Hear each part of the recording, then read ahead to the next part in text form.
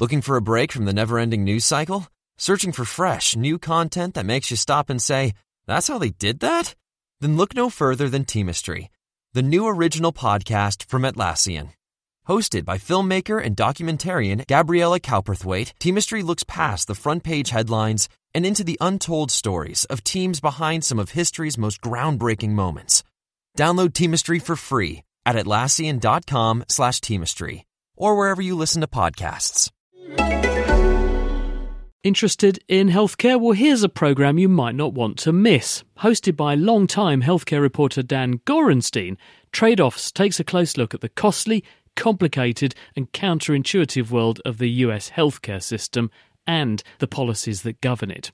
Trade-Offs digs into the weeds with experts who understand the data driving the policy trends while telling compelling stories of those impacted by those policies. In the words of the Trade-Offs team, there are no easy solutions for a troubled healthcare system, just trade-offs. You can find Trade-Offs wherever you listen to your podcasts.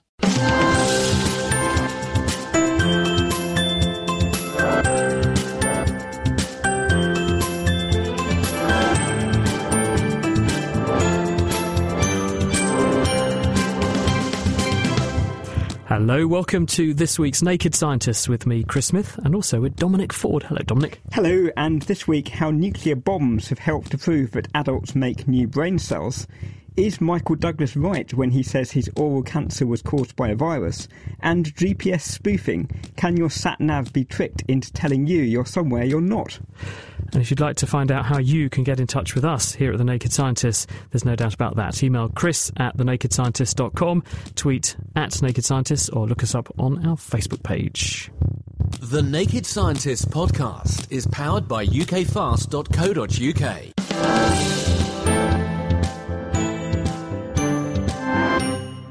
Let's kick off with a look at this week's science news headlines, as ever.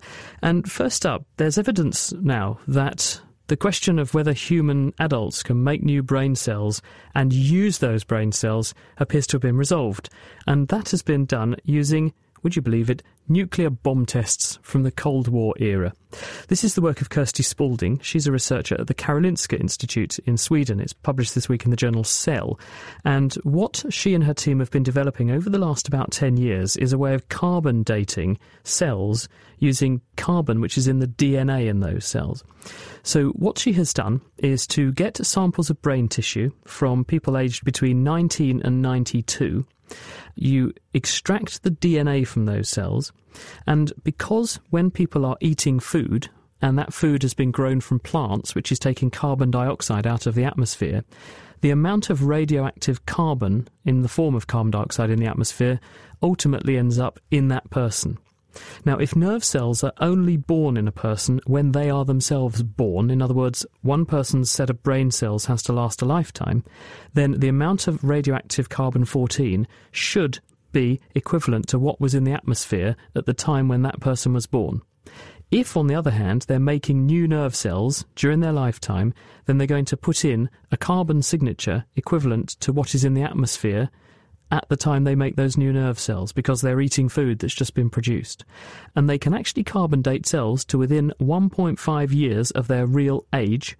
Magically, what they find is that there is clear evidence that the hippocampus, the part of the brain on each side which is concerned with memory, is turning over cells at the rate of 700 new nerve cells being born every day and wired into the brain.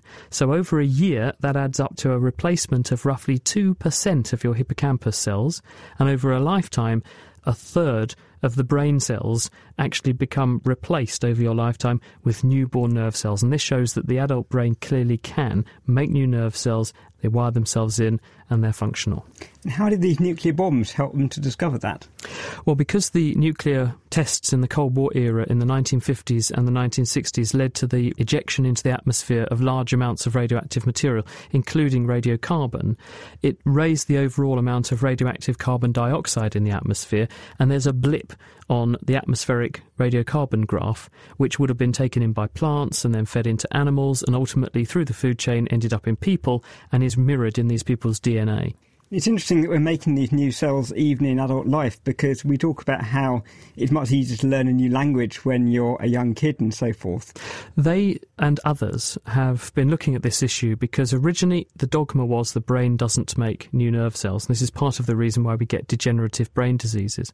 But then in the late 90s, researchers in several countries realised that the brain can make new nerve cells, not everywhere, but in some discrete places. But then critics said they probably don't do anything, they probably don't survive, they just die off.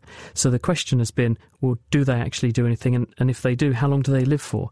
This study shows that they're not living as long as your own normal brain cells. Maybe they live 10 times less long, but they nonetheless live a fairly long time, and they clearly are wiring themselves in and contributing in relation to memory. And they say that needs to be studied next, because perhaps these cells are involved in storing new memories. So perhaps it is actually possible to teach an old dog new tricks. Now, I spotted a paper this week in Science which is looking at how we study the upper atmosphere of the sun, which is an interesting environment because it's so very different from any environments that we are used to on Earth. It's incredibly hot, it's at about 6,000 degrees centigrade, and you've got incredibly strong magnetic field coming out of the sun, which are creating at times violent explosions where the sun ejects vast quantities of material out into the solar system, and we would really like to understand that environment better. For example, nuclear fusion, the process the sun uses to power itself, is something we could use on Earth potentially for power stations of the future to solve our energy crisis. Haven't we got telescopes to look at the sun with then? So we do have telescopes, but if you look from the Earth, you just see this two-dimensional image of the structure of the material there, and what you really want is to understand those structures in 3 dimensions and to understand what the magnetic fields are doing, and those you can't see because they don't produce any light. So what we would like to do would be to put a test particle there and see how it behaves in this environment, but getting there is very difficult. Now, a couple of years ago in 2011, Nature actually, by good luck, provided us with just such a particle, because Comet 2011 W3 Lovejoy actually passed very close to the Sun. It was actually skimming through its atmosphere. And writing in Science this week, Cooper Downs of the Predictive Science Institute in San Diego actually took observations of Comet Lovejoy's path through that atmosphere. It was leaving a trail of steam behind it, and he was looking at that material and watching it how it was changing in response to the magnetic fields and the heat that it was experiencing. And from that, he was able to produce quite a detailed model of both magnetism and heat. And that actually really helps us to understand the environment around the sun and potentially what's triggering these huge explosions that occasionally mean that the sun throw out vast quantities of material into the solar system. And what did he learn from watching the comet go on this sort of surface skimming approach to the sun? There's a lot of work to be done in understanding the sun, because what we would really love to be able to do is to make fusion reactions on Earth that create energy in much the same way that the sun creates energy. And that's a very difficult problem because magnetism is a force that is very difficult to understand. But what we have now is data along this line that the comet traversed of what the environment was, and that helps us to build better models of how the sun behaves. Thanks, Dominic. We're here back on Earth for a minute. This week, the actor Michael Douglas revealed in an interview with The Guardian, rather than The Sun newspaper, that he believes the throat cancer he suffered was as a result of infection with the human papillomavirus, that's HPV, an infection that he believes he contracted through oral sex.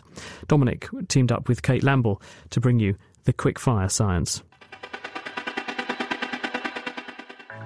Human papillomavirus, or HPV, is the name of a group of more than 100 viruses which infect the skin and the membranes lining your body, like the inside of your mouth or the anogenital tract. The virus is passed from person to person by skin to skin or genital contact. More than half of men and women catch HPV within 3 years of becoming sexually active, and most will be unaware they've contracted it because in the majority of cases there are few, if any, symptoms. An HPV infection will clear up easily in over 90% of cases, but some people will experience a persistent infection, which could put patients at risk of cancer throughout their lifetime. 15 HPV viruses are associated with an increased cancer risk. One type, HPV-16, is responsible for around 80% of anal cancers and 60% of oral cancers. As well as their links with cancers, different members of the HPV family of viruses also cause warts and verrucas. In the US, cases of throat cancers associated with HPV infection increased threefold between 1988 and 2004. In the UK, an HPV vaccine has been offered to girls since 2008, but it is currently not offered to boys. This is because we rely on the idea that immunised girls will protect the boys. However, critics argue that men who have sex with other men or unimmunised women are still at risk. Australia recently became one of the first countries to introduce the vaccine for both sexes. We don't know whether Michael Douglas's oral cancer was HPV positive or negative, but the virus can be a factor in similar cases. To reduce the risk, doctors advise people to receive the HPV vaccine or use condoms or dental dams to reduce genital contact. Kate Lamble joining me for this week's Quickfire Science, which you can also download separately as its own podcast from our website, nakedscientist.com/quickfirescience. Thanks, Dominic. More news now, and Phil Broadwith from Chemistry World magazine is with us. Phil, you've got some news on a cluster of cases of something resembling Parkinson's disease around Mount Etna. Yes, Chris, this is a story that the manganese from the surface of the rocks that are spewed out by the volcano when it erupts may be contaminating the environment, and manganese poisoning has very similar symptoms to Parkinson's disease. So it may well be that what has been diagnosed as Parkinson's disease is actually manganism. Are there lots of people in that area then with Parkinson's-like symptoms? Yes, the incidence of Parkinson's disease is above average, and that's something that's been puzzling doctors for a little while. There have been tests of the water supply around there, and that's found that there is a lot of manganese, around 2,600 micrograms per litre, where the safe limit set by the Italian government is about 50 micrograms per litre. So they think they're getting it in the water? Probably, but what wasn't really known before is how it gets into the water. And the rocks from the lava had been more or less discounted because the manganese concentration wasn't high enough. What, so if you take a piece of rock and grind it up and say how much manganese is in here, it doesn't look like there's very much. Is that what you're saying? Yeah, absolutely. So where's it coming from then? Well, what Antonino Giulino and his colleagues at the University of Catania, which is just in the shadow of Etna, have done is look at the surface of the lava rocks. And it turns out that manganese and a few other elements actually segregate onto the surface of the lava rather than they're not evenly distributed throughout the bulk of the rocks. So if you grind them up or do a bulk technique, you're not going to see that higher manganese concentration. And do they think that the manganese washes off of the rock surface in that case into the local drinking water? Well, because it's on the surface, that's the part that gets weathered away. It's the part that is more in contact with the environment. So it's much more likely that you could see higher manganese leaching off out of the soil into the groundwater. And is everyone vulnerable to this manganism? I've never heard of it. As far as I know, everybody's body has the same chemistry more or less, so everybody's pretty much vulnerable to, if you have high concentrations of manganese, you can end up with this neurodegenerative symptoms. And can they test for it? I'm not sure whether you can test to see exactly whether a specific person's symptoms have been caused by manganese or just by other forms of Parkinson's disease, but you could certainly test whether they have high levels of manganese in their body, and that would be some kind of correlation. What are they recommending for the people around Etna drinking bottled water then? Well, there are things that you could do to sort of filter the water as it enters into the groundwater system. There are ways of removing manganese from groundwater, so that would be a good first step. Thanks very much, Phil. That's Phil Broadwith. He's from Chemistry World magazine. Dominic, how planets form? That's right. I mean, I guess this is a question that people have been wondering about for as long as they've been looking at the night sky, how the Earth and planets in the solar system formed. And the ideas that theorists have come up with in recent decades is that the whole solar system formed out of a gas cloud which collapsed under its own gravity, and the central part of that will have formed into the sun. And then there will have been some material around that which was less tightly gravitationally bound, which formed a system of planets around it. But a paper in Science this week by Nienke van der Marel from the Leiden Observatory looks at a problem with that model, which is that if you were to have material in this disk around the young sun, and you thought about how that might collapse down to form planets, you'd start to have rocks that would conglomerate together, and then those would collide with one another and perhaps stick together to form bigger bodies and eventually build up to form something Earth-like. But if you think about what happens when you go to the beach and you throw two rocks at one another, they don't tend to stick together. They tend to fragment into pieces. So that's one rather large problem with this model. The other problem is that as these bodies start to conglomerate together, they're feeling friction from the disk around them, and that friction tends to mean they lose they're their going to slow down, speed. aren't they? They're going to slow down. They're going to spiral in towards the sun. So why don't they? In fact, this is rather fascinating because we don't understand very well how the planets of the solar system could possibly have formed. And the best idea that people have had is that these solid particles that were coming together to form the planets perhaps were attracted by gravity before they stuck together. So you had a swarm of dust particles that weren't actually stuck together but were just gravitationally sort of attracted. loosely associated Swarm of dust particles orbiting around the sun that eventually came together and stuck. But it's been really challenging to actually make observations to see if this model stands up, because if you look at stars around the sun, you try and look at planets forming around them. These are so very close to this very bright object, it's virtually impossible to make that observation until the last year, because the Atacama Large Millimetre Array, or ALMA, has just come online in Chile. It's actually only half built, but it's already taking scientific observations. And it's observed a nearby star, and it's looked at this disk of material around that star, and what it's seen is an asymmetry with this clump of material apparently on one side of that star. And this looks very like what you'd expect from this model, where planets form out of these swarms of dust, which eventually then stick, but to begin with, are just bound by gravity. Is there not something sort of similar going on in the ring system of, say, Saturn that could teach us a bit about this? Because that must be similar physics. It's similar physics, but it's a bit different. The rings of Saturn, I guess it's an age-old question, why don't the rings of Saturn just form into a moon, given all the other material did form into moons? And the answer seems to be that they're so very close to Saturn that they feel quite a disruptive, what's called a tidal gravitational pull from Saturn itself, and that actually stops them from coming together under their own self-gravity. So now do we need to just go and find some other examples to test this, because it's still just one observation? Yes, that's right. And ALMA is a very young telescope. As I say, it's not actually finished yet, and it's going to be with us for decades to come. So I think this is the first very exciting result, but we can expect to see much more in coming years. Well, finally, what is in a name? Turns out that parents are subconsciously selecting names that linguistically portray their children as, in the case of boys, masculine and stronger, and in the case of girls, much more feminine and petite. Now, let me explain. This is something called sound symbolism. Now, studies in nature have shown that if you look at an animal that wants to be friendly, it tends to make noises which have a higher pitch to them. So whines and bleats tend to be a sign of friendliness, whereas low-frequency, harsher noises tend to signify aggression, so a growl or a bark. They tend to say, I'm big, because big creatures tend to make lower frequency sounds. So animals definitely use this. Do humans? Well, if you play sounds from people and, say, take voices that are lower, and they tend to be dominated by low frequencies, back of the throat type noises, people interpret those as coming from someone who is more masculine, more testosterone charged, and probably with bigger body strength than someone who has a higher voice.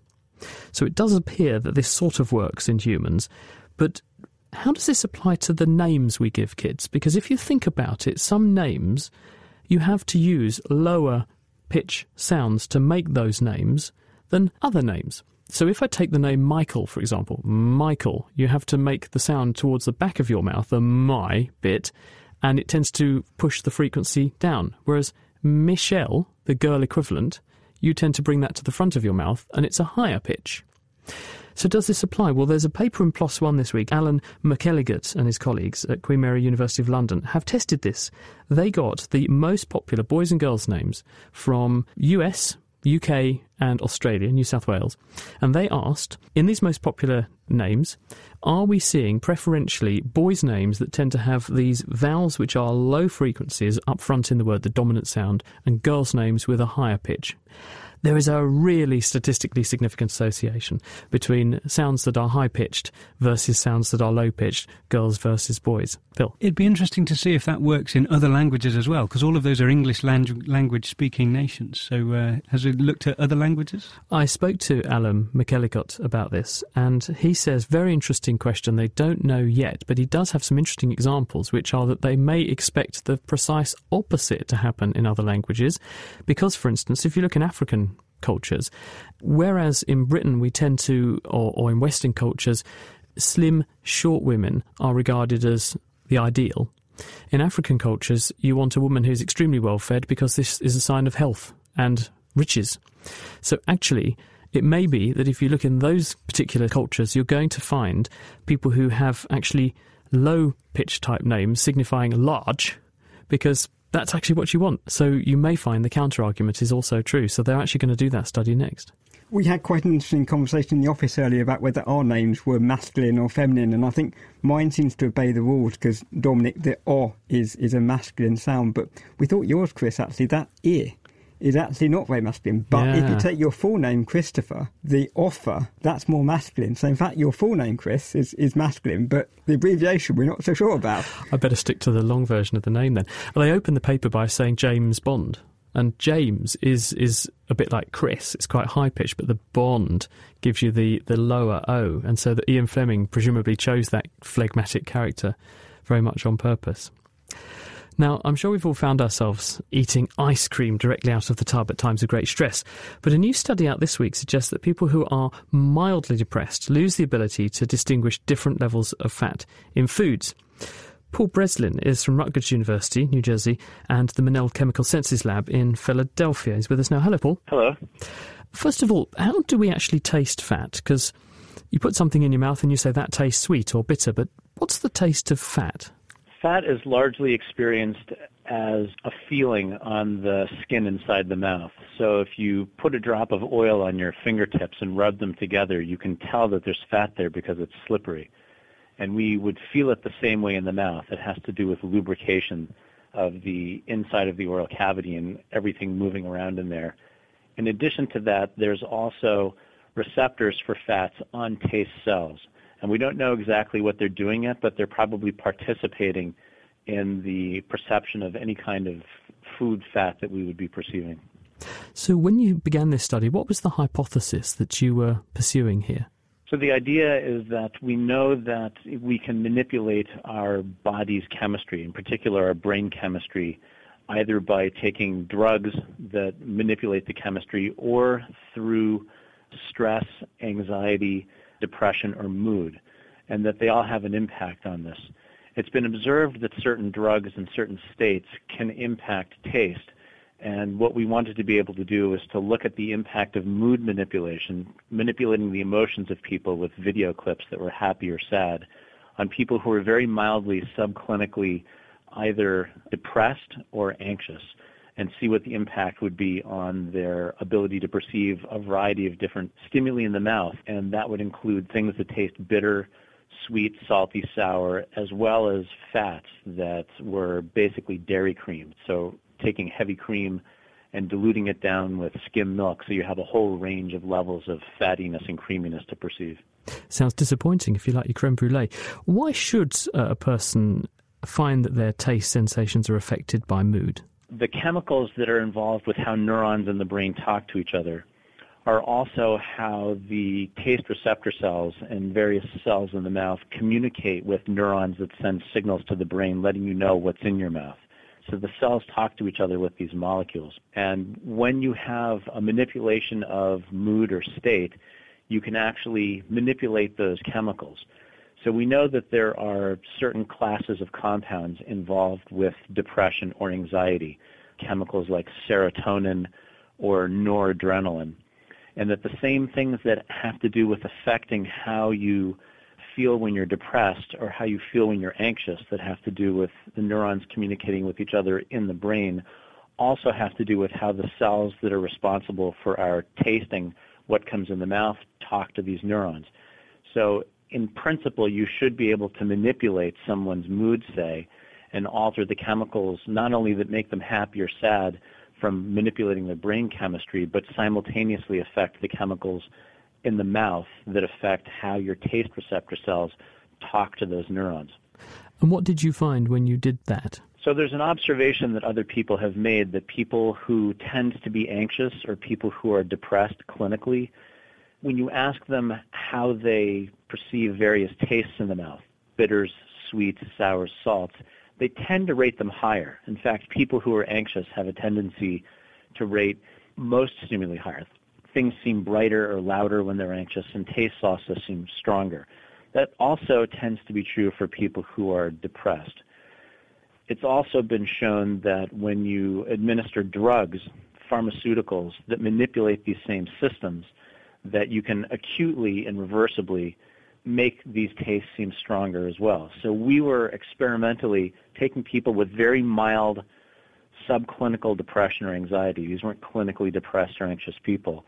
And we were manipulating their mood by showing them movie clips that were very happy or very sad clips or neutral, boring ones.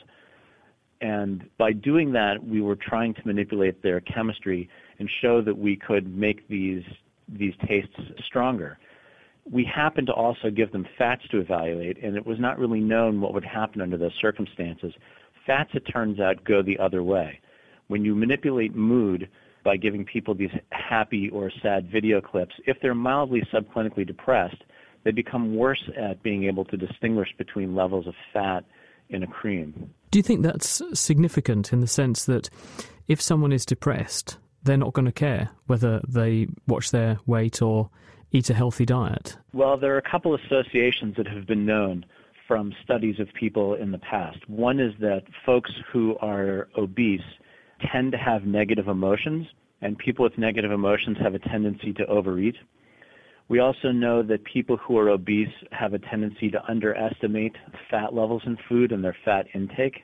And we also know that people who have a higher body mass tend to be low in their sensitivity to fat. Those are all just observations. We were experimentally manipulating the system and really sort of showing that what those observations that had been made in the past were really making sense. And what it suggests is that perhaps people who tend to be heavier, have a higher body mass, tends to be slightly more depressed or have more negative affect. This tends to affect their ability to perceive fat, so that if they're eating something that were, say, high fat, they might not be able to know that it was high fat relative to something that were like a skim milk that had very little fat in it. And if they did that and weren't paying attention to how much fat they're eating, it could in fact make their body mass go up, which would put them into sort of a positive spiral of being heavier and having more troubles as a consequence of that. And equally, people who become depressed, yes, there may be some motivational factors, but also they could end up eating more than they think they are, fat intake that is, and that would translate into a weight gain, which could then become self-fulfilling. Yeah, the problem with this is that if you're not paying attention to what you're eating, you already have a predisposition to overeat. And if you're not aware of how much fat you're eating, then there's this cycle of obesity going up, negative emotions going up, overeating, and inattentiveness or inability to perceive fat level going up, and on it would go. Paul, thank you very much. That's Paul Breslin. He is from Rutgers University and also the Monell Chemical Senses Lab in Philadelphia, and he published that work this week in the journal PLOS One. You're listening to The Naked Scientist with Chris Smith and with me, Dominic Ford. We've all become used to using GPS sat-nav units in cars and on phones, which can pinpoint where we are. But now computer scientists have shown how people could fool these systems into lying about their location. Marcus Kuhn from the Computer Laboratory at Cambridge University works on what's called GPS spoofing. Now, Marcus, first of all, we're used to these sat-nav systems in our car, but how do they actually work out where we are? So there are 24 satellites in an Earth orbit, and they're basically a bit like a speaking clock. They tell us all the time, very precisely within a nanosecond, what the time is, and they also tell us at the same time where exactly within a meter they are located. And if you know yourself what the time is, you can find out how much the signal has been delayed. From that, you can calculate how far away you are from the satellites. And then, if you know how far away you are from 3 satellites, you can intersect 3 spheres and know where you are. If you don't know the precise time, you need a fourth satellite to resolve the ambiguity, and this way you can calculate by looking at 4 satellites precisely what's your time and what's your location. So it's a process of triangulation by knowing your distances from 3 or 4 satellites above your heads. Now, how maliciously can you go about tricking that system? So the GPS signal consists actually of 2 signals. There is a signal exclusively reserved for the US military, and there is a public signal. And that public signal makes it possible for all of us to enjoy it in our smartphones, in our sat-navs.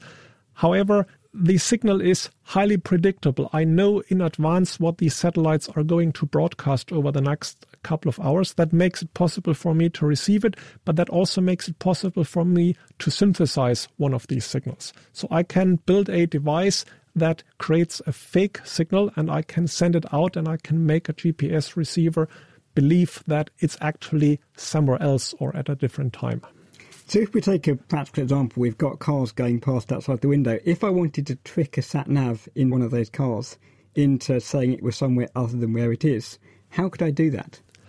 You could send out a signal, but the particular applications that I'm worried about are not so much satellite receivers that are elsewhere. There are other applications where the person who owns the satellite receiver may have an incentive in that receiver showing a wrong result because the receiver doesn't quite work in their interest. So there are systems where a car insurance company gives you a satellite receiver and they charge you an insurance fee based on when and where you have been driving. There are lorry fleet management systems where an employer monitors the performance of their drivers, whether they are speeding, whether they are taking unauthorized detours, by looking at data from their satellite receivers. And in those situations, it's very tempting for the people who have control over the receiver to just disconnect the antenna and connect instead a little box that creates a spoof signal and makes the receiver believe it's elsewhere. So what you're saying is if I hire a car and I know where that GPS receiver is in the car, I would disconnect the antenna. It wouldn't see the real satellites. If I had a computer next to me that was generating a fake signal, I could then pipe that into that receiver and make it think it was somewhere entirely different. This may initially sound a bit far-fetched, but we have already seen quite a lot of manipulation in a similar older system, tachographs in lorries, which record how fast someone has been driving. And police have recovered from lorries little devices inserted into the line between the gearbox sensor and the tachograph, where with the remote control key fob, a lorry driver can easily reduce the speed by 10%, by 20%, or simulating a brake such that the record is faked. And one worry is that over time, as the technology for simulating these signals becomes simpler and cheaper, the same thing will be happening with GPS-based systems.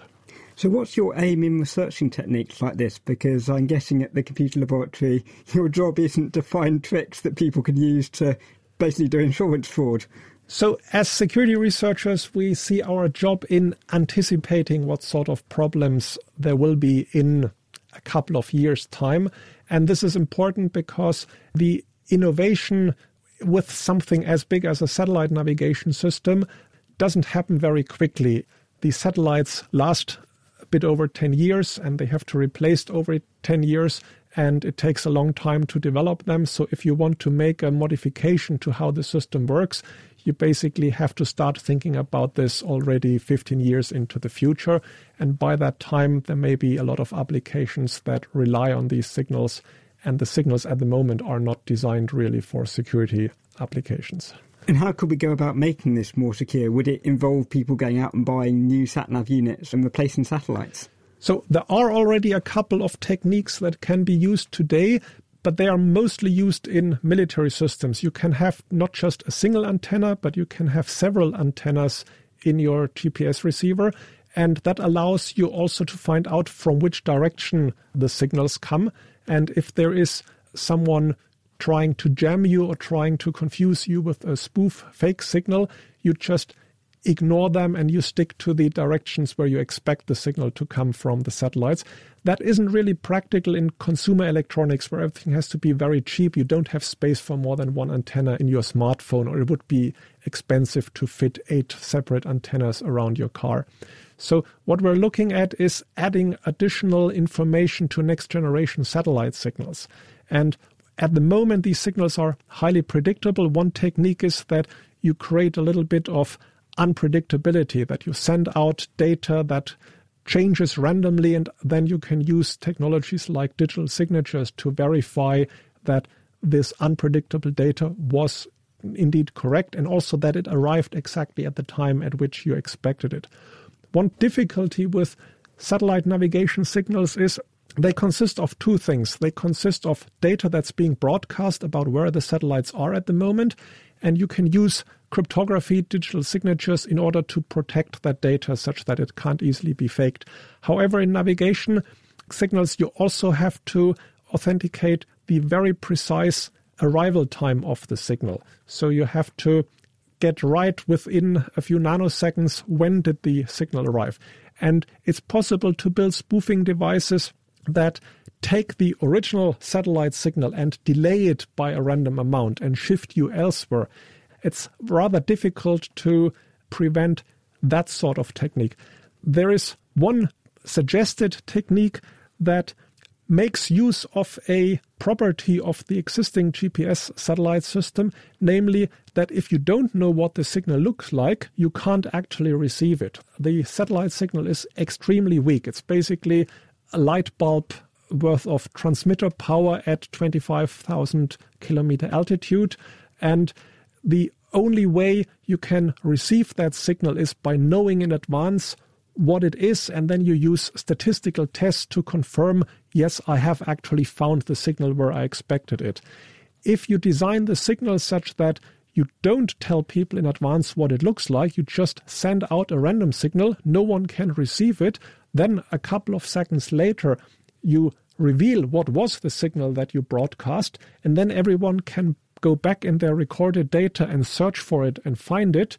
Then what a spoofer who modifies a signal that comes down from the satellite only can do is they would have to delay that signal by a couple of seconds. And a delay of a couple of seconds you can easily detect by just having a local clock that, say, once a week you resynchronize over the internet. So that's one of the 2 or 3 different approaches that are at the moment being discussed, what can go into next generation GPS satellite system. And it's not just GPS. Europe is at the moment launching a system. The Russians have already a system. There's a Chinese system under deployment. So we will soon have 3 or 4 different operational constellations of satellites. So in the future, the key to making these systems secure will be to make them unpredictable so you can't synthesize these signals. Thanks, Marcus. That was Marcus Kuhn from the Computer Laboratory at the University of Cambridge. Also with us this week is Ramsey Farragher from the Digital Technology Group at Cambridge University. He's trying to make it possible to locate where people are in a room or a building with very high precision. So how do we locate people in buildings at the moment, or how are we trying to do that? So there's a couple of standard schemes. One of them would be to deploy fixed infrastructure specifically in the environment, which costs a lot of money, putting beacons in the environment and giving people special receivers that they can go around with and be positioned by. A much cheaper scheme is to use things that are already pervasive in the environment, and that's what I'm looking at. So, for example, as I move through a given building, I can tell the difference between different rooms because I can see the colours of the wallpaper and pictures and the size and shape of the rooms. A smartphone can do a very similar thing in radio eyes and magnetic eyes, and a smartphone can learn what different rooms look like by the different signal strengths in the radio and different magnetic patterns. And what I work on is a way of making a device learn about the building and learn about what all the rooms look like, so that when you come back, you can very accurately locate where you've been in that building. So you, as the holder of the smartphone, would be able to localise where you are and where you have been. What about turning it round and the building knowing where you are? I could see that be useful in situations like, for instance, fires or even patient care in a hospital. Yeah, so that's certainly very possible too. So a way of doing that is that you choose to transmit the data that you're working out to someone so they can know where you are. But certainly there are things that you can do to allow an infrastructure in an environment to work out where people are. So a typical example is you put receivers through the environment, and when someone is texting or on the internet on their phone, or they're making a phone call, the receivers through the environment can pick up these signals and work out the time difference of arrival of all the different signals.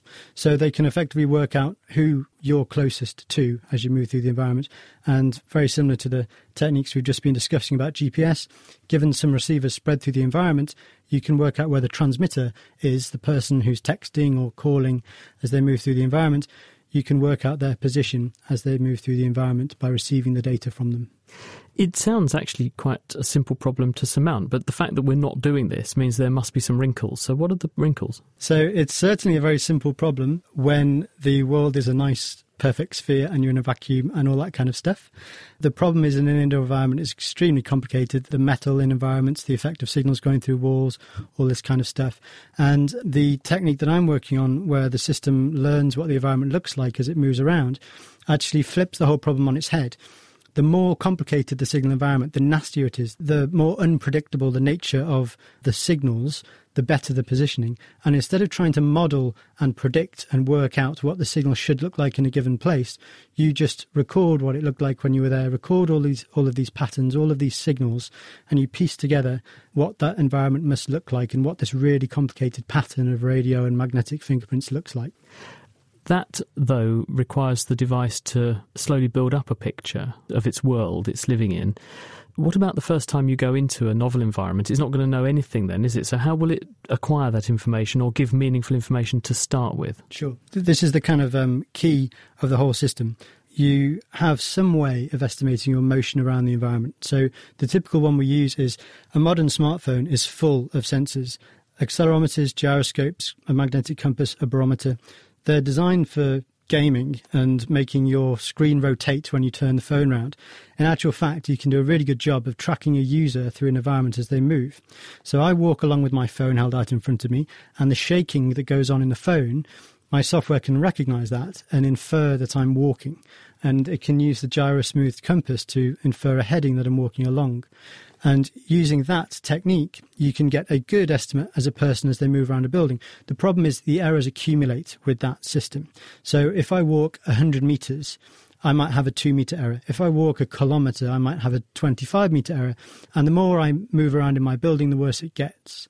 But it's good enough to start piecing all these fingerprints together. And what the system basically does is it recognises when it's come back to a place it's been before, and it sees a sequence of fingerprints that match the past, and it can observe a correction that it needs to drive through the system, and it corrects its current position estimate and the journey as to how you got there. It effectively keeps tidying itself up, and the longer you operate in a building, or if multiple people move through a building and they can all share data, then you can very quickly build up these maps.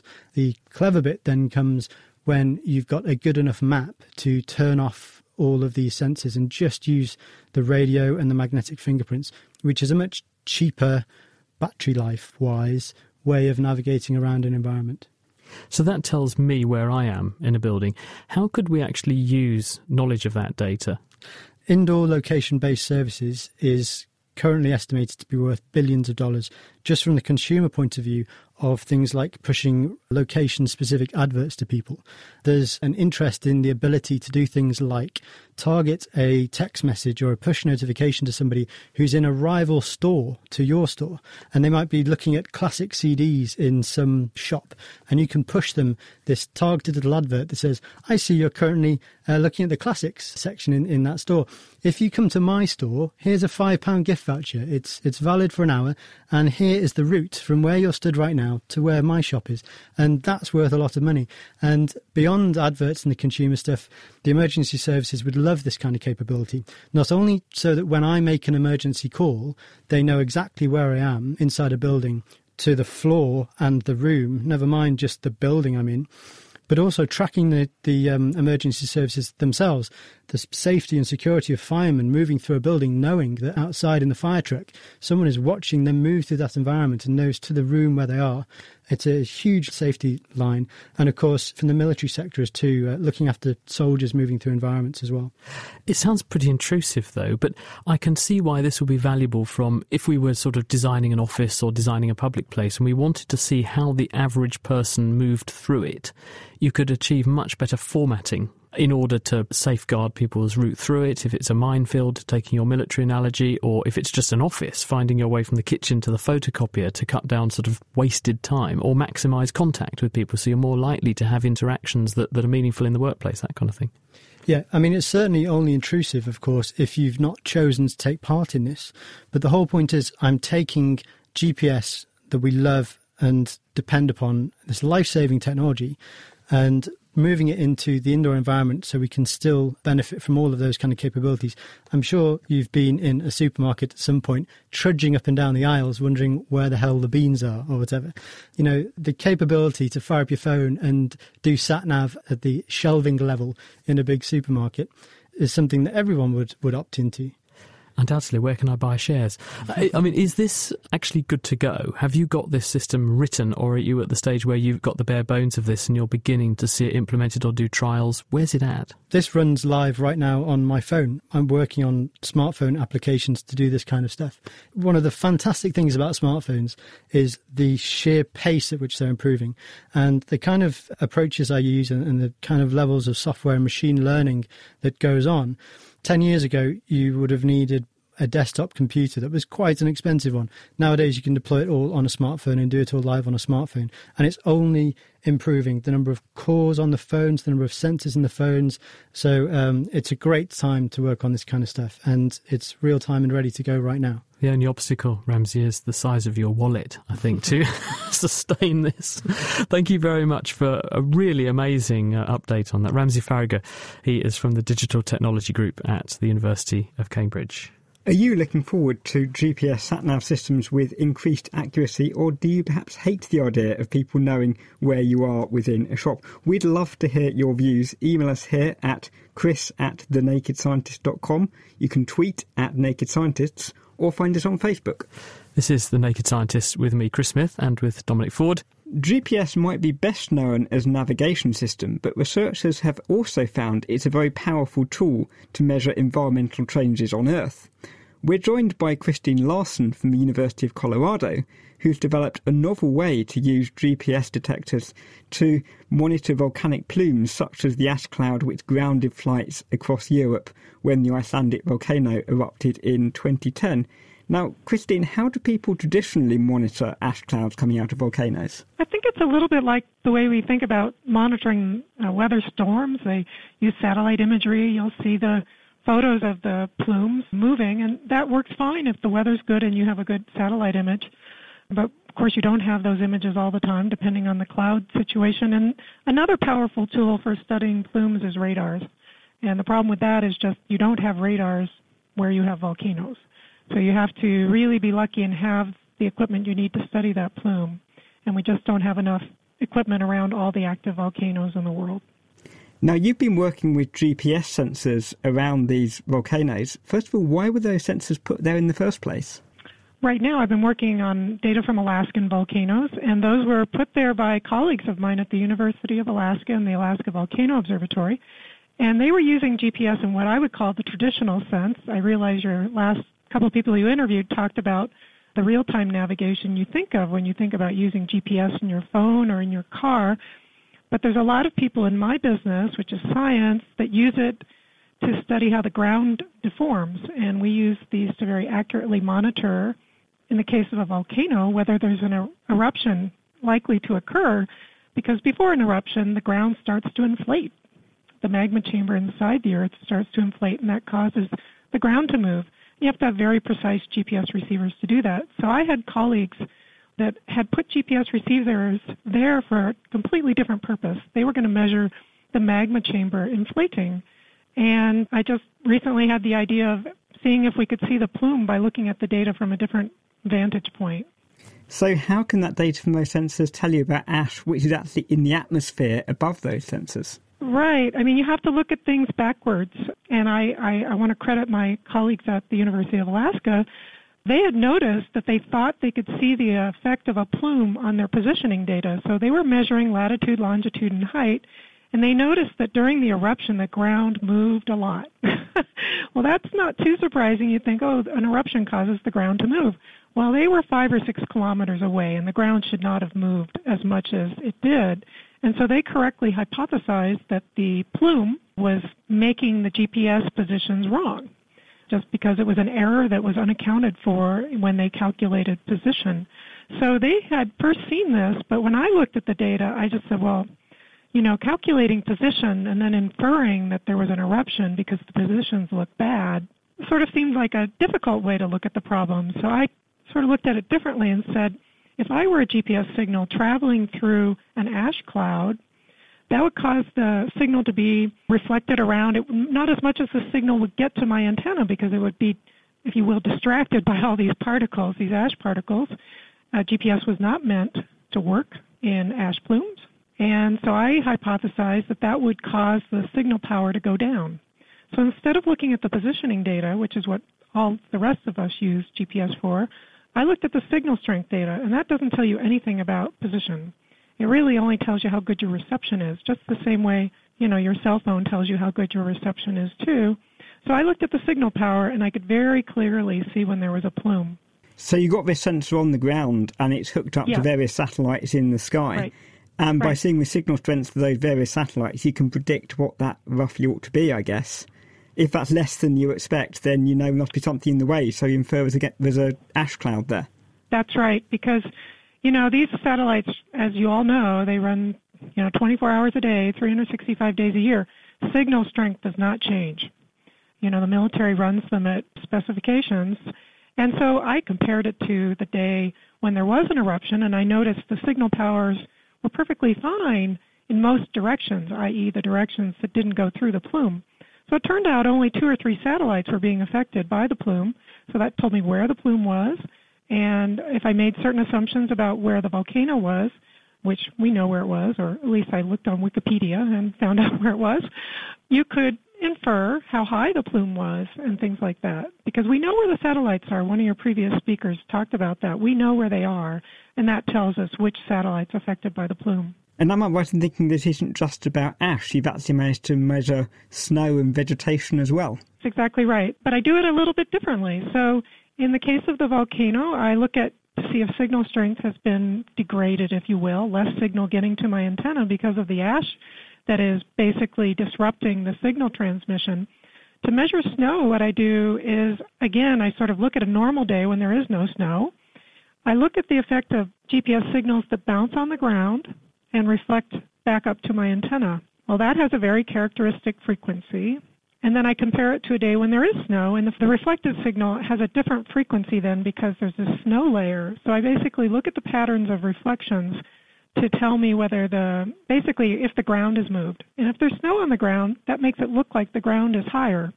And then when the snow melts, it gets back to where it originally started. And similarly, if there's vegetation on the ground, that changes the bounces off the ground as well. But it's all using signal strength data, and it's all using the same equipment that other people use to measure latitude, longitude, and elevation.